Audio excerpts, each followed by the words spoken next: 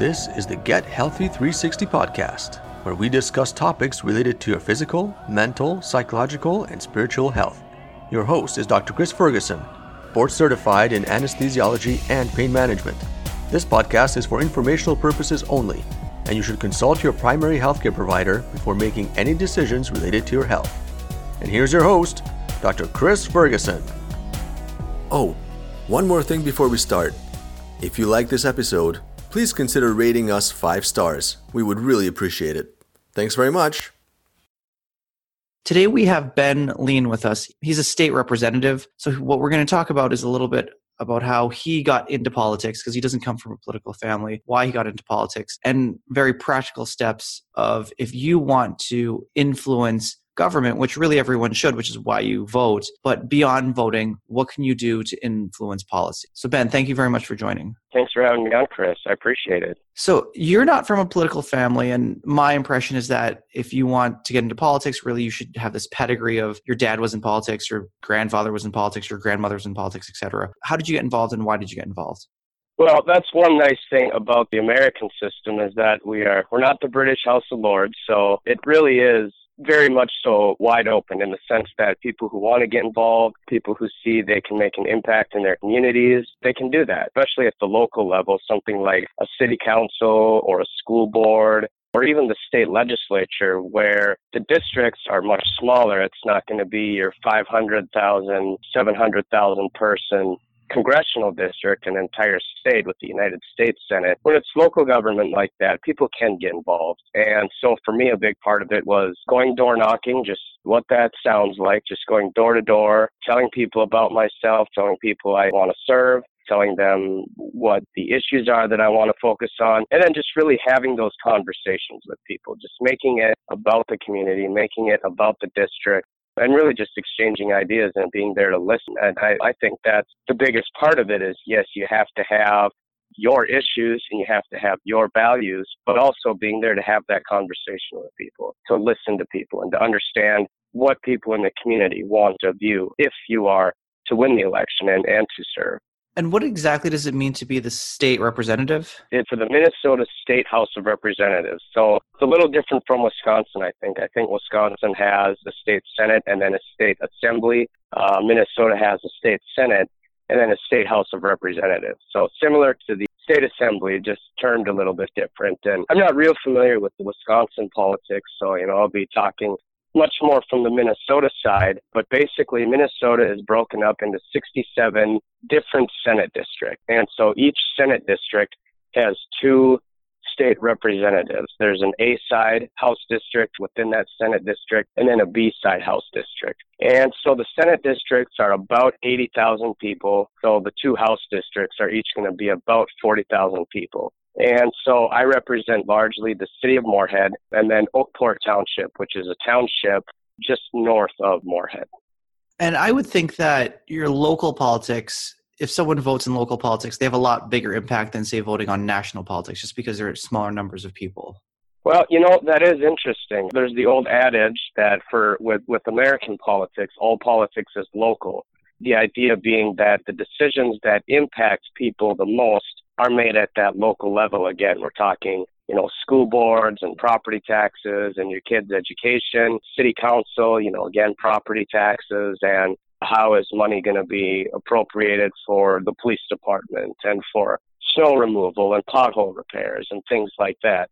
So I would say, yes, that decisions and positions on the local level probably do have a deeper impact than the national level, whereas the national level is touching on so many different issues. We're talking international issues. It's much more broad-based, but with that local level, it's going to have much more deeper impacts, I would say. Another thing I would say about difference between the local level and the national level is that the national level over the last, really decade or so, we've seen such intense gridlock and such intense partisanship that I think it really is up to the local governments, the state governments, the municipal governments to really be able to make a lot of those decisions. Well, for lack of being able to compromise on things, I think at the national level, people at the local level are making those decisions that have more impacts on people. So, yeah, I would say at the local level, it does impact people a lot more, which is kind of ironic because so many times people just get so focused on what's happening at the national level, they don't really necessarily pay attention to the local level. That is interesting, but yeah, I would say a lot more impact can be made at local levels of government. Well, funding the police system, first responders, funding the schools, that seems to be very impactful on an individual's life versus national or international foreign policy, or fixing a pothole that's literally in front of your house. Right, absolutely. And I mean, there is going to be some money that goes into these sorts of functions that happen at the local level. Money is going to come from the federal government and the state government and the local tax base, property tax base. Again, a lot of those decisions are made more at the local level. So for education funding, for example, yes, the federal government is going to send some education money to the states, and the states do have to adhere to some policies and things set by the federal government, but a lot of that is going to be set by your state governments as well. And naturally, not everyone wants to be working in politics full time. But I think what is confusing for myself and a lot of people is if they want to be more involved, how can they be more involved? And also, how does lobbying work at the local level? Well, I would say, as far as getting involved in everything, just show up. I graduated with a political science degree from my local 4-year state university in Moorhead, Minnesota State University, Moorhead. And after school, I just got involved with the Clay County DFL. I'm Democrat Farmer Labor. That's Democrat Party in Minnesota. It's called the Democrat Farmer Labor Party. Just got involved with Clay County unit of the DFL and just helping out with different events, networking, getting to know different people, and really, that's where it starts, just getting involved at that local level. Now, when we're talking about lobbying and influencing government, more so at the state level, there are going to be a lot of advocacy groups. A lot of those are going to be professional advocacy groups like physicians and dentists and nurses and those sorts of things. They're going to have a lobbying arm. But it is going to be a lot of citizen lobbying groups as well. One thing I think of when I talk about that would be mental health and awareness around mental health and mental illnesses, where a lot of that lobbying really comes from citizens who have been impacted, whether they coping with mental illnesses or they have family that have dealt with mental illnesses. It's really just people getting involved and taking that initiative to talk about the issues, set a policy direction, and then to go to the legislature to really advocate for those positions. So it would be very difficult for someone to argue against increased access to mental health facilities. I think every person I've interviewed on this podcast is in healthcare, and they're all advocating for more access to mental health for a variety of reasons and a variety of specialties. But say in Minnesota, specifically where you're working, if a citizen group wanted to advocate for that, what are the specific steps they would take? Well, in Minnesota, there are a couple different advocacy groups or lobbying groups for mental health. One of the biggest one is NAMI. It's the National Alliance of Mental Illness Awareness. And there are there's a national chapter, but then there are different state chapters as well. And so, of course, Minnesota has a chapter of NAMI. And so, you connect with, again, the local unit of your NAMI, really take the initiative and get involved more on a state level. Sue Abderholden is the woman's name who runs NAMI Minnesota, and she's at all these different meetings, committee meetings that have some impacts or some bills dealing with mental health issues. She sends out emails saying, here's what's been going on at the national level, impacts Minnesota. Here's what's been going on at state level. So it's really just finding the right people, connecting with those people. And again, like I say, finding those local units of these organizations that really is a way for people to get involved as well. And how much impact can one person really have beyond just voting? So you're saying get involved in these lobbying groups, but I'm just trying to get my head around what the magnitude of effect would be. Well, I always say there are power in numbers. When I meet with different people and different groups and things, definitely there are power in numbers. And when you organize and unite around one common goal or one common policy initiative, that's really going to make a bigger impact, because it's not just going to be one person contacting their one legislator about this issue. It's going to be people from, again, talking Minnesota, people from Duluth and Crookston and New Ulm and, the metro area, Anoka, all reaching out to their various representatives. And if people are on the same page about that, there's all these different people around the state. saying the same thing to their individual legislators can have a lot of impact. Personally, I do all of my constituent communications myself. I read all my own emails, write my own letters back to people. And so I think it does have an impact, because it's one thing to be in St. Paul looking at all these different spreadsheets and all these different numbers about the state budget, and, so much money is going here and so much money is going to this account. But to really put that human face on it, to think about, okay, I'm making these decisions, and these decisions are impacting this person in my district on a very personal, very real level, that has a lot of weight. That can have a lot of gravity for legislators. And I think that politicians often get a bad name. At least that's the perception, that you're just kind of detached. But you're speaking about how you really have a personal touch with the people that are emailing you and contacting you. It's honestly surprising to me that you're answering all of your own emails and writing all of your own letters. I just assumed an assistant would be doing that. Well, each individual legislator has their own approach and their own style about things. That's just something I personally like to do. And again, it is a lot easier to have that personal connection with people when you're representing somebody more on the state or the city or the county level, as opposed to the national level, the federal level. Again, you're going to have a district with 500, 600, 700 people, or entire state, again, in the case of the U.S. Senate. So it's just a little bit different. So when you're getting involved more at the local level, that affords you that opportunity to be more in touch with people and to do the door knocking and to have more town halls, to be present in the community. I think that's another thing that misperception people have too, is people always ask me, so do you live in Moorhead? Do you live in St. Paul? And it's like, no, we actually have to live in our districts, unlike Congress, where you can live outside of your district. At the state, in Minnesota at least, in the state legislature, you have to live in your district. So I do live in my district. We meet January through about mid-May. So I'm down in St. Paul during the week. I come home on the weekends, and then May through December, I'm out in the community doing the door knocking, meeting with people, staying in touch with people. So it can be a lot easier to have that personal connection at the state level. This is a two-part question. What would you say are the best parts of your job and the most annoying parts of your job? Well, I really enjoy the policy. Like I say, I went to school for political science, so I really get into the policy conversations and just thinking about, if you make a decision about something over here, how the implications are going to impact something over here. So just all those interactions with state government and how all those interactions impact people's lives, that's something I've always been very interested in. And, there are things like with any job that people like and don't like. I would say personally, probably the very, very intense partisanship, and certainly at the national level, and it's starting to make its way in at the state level. And it's both sides are guilty of it, Democrats, Republicans. And I think it's really unfortunate that we're at a point where we are right now in politics in this country, because people, it seems, they really just want to speak to their base. They don't want to think about that the decisions they make and the policies they set impact everybody. And so I think people really get lost when they try to just appeal to their base. I think it's short-sighted. I don't think it leads to good decision-making. And I really don't think it leads to comprehensive decision-making.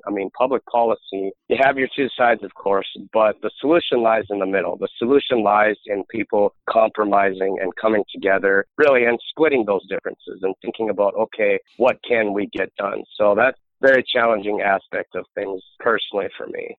From an outsider standpoint, it seems kind of illogical to just bookmark yourself as I'm a Democrat or I'm a Republican, because what if that particular candidate, Democrat or Republican, is not the best candidate? Because really, it seems that people have a vested interest in picking the best candidate that will serve the population as a whole, whether that be Democrat, Republican, or Independent, versus these hardcore party lines, which it just doesn't make sense to me.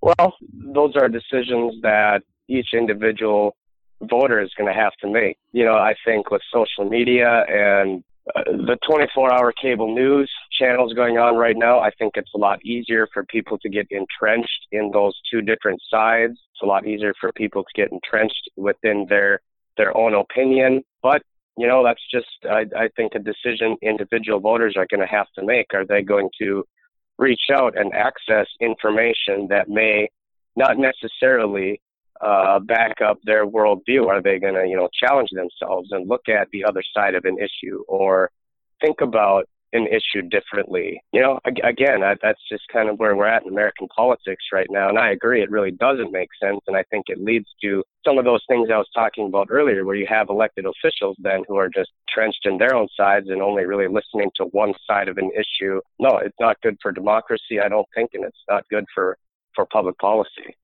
On a personal level, I just really care about that the streets are clean, the police are well paid, so that way I'm safe. The teachers are well paid, so that way, children can be educated. Obviously, I want less taxes and I want freedom of whatever, my civil rights. I think it would be logical to vote for whoever has those interests in mind. And it's interesting that you have to live in that area because then those are also your interests. Your interests are aligned.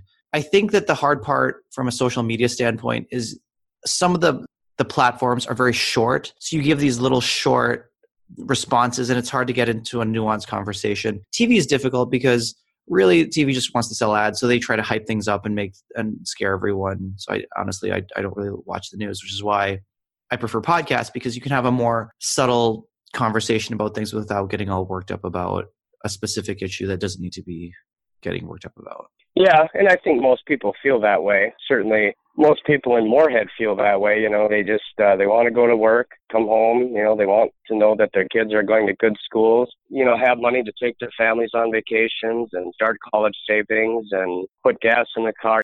That the concerns on a day-to-day level that most people do have, and I think that the two parties really wanting to drive this narrative of division to be thinking about all these very large issues that may not necessarily impact you on a day-to-day basis, but it's using those issues to drive a wedge to people and to win votes. An unfortunate thing, but that is a reality. And so I think, again, it's incumbent on people to really reach out. I know people all the time tell me, oh, geez, I don't have enough time in the day to pay attention to politics. And I get that. People are busy. They have to take care of their families and everything. But I think it is important for people to at least stay informed and know what candidates are talking about what and, how the candidates are talking about issues too. I think everybody agrees that we want to have strong public safety. We want to have well-maintained streets. We want good schools. We want strong business climates and everything like that. But it's just a difference of how you go about those issues, how you address progress on those issues. That is the difference. And I think that often it's easy to sacrifice the long-term benefit of a city versus short-term gains. For example, I'm just going to use a fairly classic economic example of a politician may say, we're going to have rent control and no landlords can raise their rents or everyone will have cheap rent. But then what that will do is it will not make it cost effective for landlords to keep their buildings up. So a politician may push rent control and then they'll win votes because people like rent control so they don't have to pay more rent. But then in the long term, that has disastrous economic consequences. I agree with you that being able to have a longer conversation as to what are the implications of these decisions and what will be the impact short term versus long term. I mean, with anything, it's a balance. Mm-hmm. And that's why I think it's so important for people, voters and elected officials to be willing to listen to the other side of an issue, to come up with that compromise public policy that's going to be effective, that's going to be something that can be implemented for society and something that's going to ultimately help, both sides of the issue. And I think that's really where we have a deficit is people just, they don't want to do that. They don't want to listen to the other side. And I think some of it is people just don't want to be wrong. They want to be right. They want to, at the end of the day, know that in their mind, their idea of how things should be done was the best idea.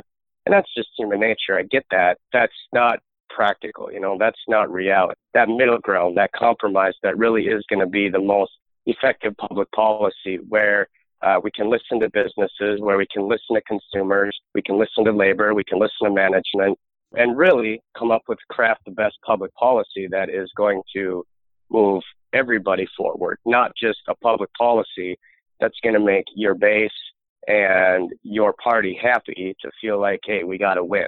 I think it takes a much stronger person and a bigger person to really listen to another point of view and say, you know what, I've considered the arguments and I'm going to change my view on that. Versus I think it's easier to just get entrenched in whatever topic you're passionate about. And no matter what someone says to you or what the evidence shows, to just hunker down on that. Be respectful of your time. And so just so everyone knows, this phone call is taking place on a Sunday morning. So that shows your dedication to getting your voice out and just being in touch with your constituents. Any closing thoughts or any sort of message you want to give to people? I appreciate you reaching out here. This was a good conversation. Again, it's just this democracy that we have. It is what we make. If we want it to be functional, we're going to have patience, and we're going to have to be willing to listen to each other and have conversations with each other. Because if not, we're just going to have what we see now at the national level, which is just gridlock and ineffective government, which I personally don't think really serves the best interests of anybody. So it starts with individuals, it starts with legislators, just to really think about the other side and to think about the other argument and why some people see that other argument as the best way to move forward. Again, it's just progress and public policy in a democratic system. It happens in the middle. It happens with compromise in order to be really effective and long-lasting for society. If your constituents wanted to contact you, as you said, you're available to them, which I commend. What would be the best way for people to do that?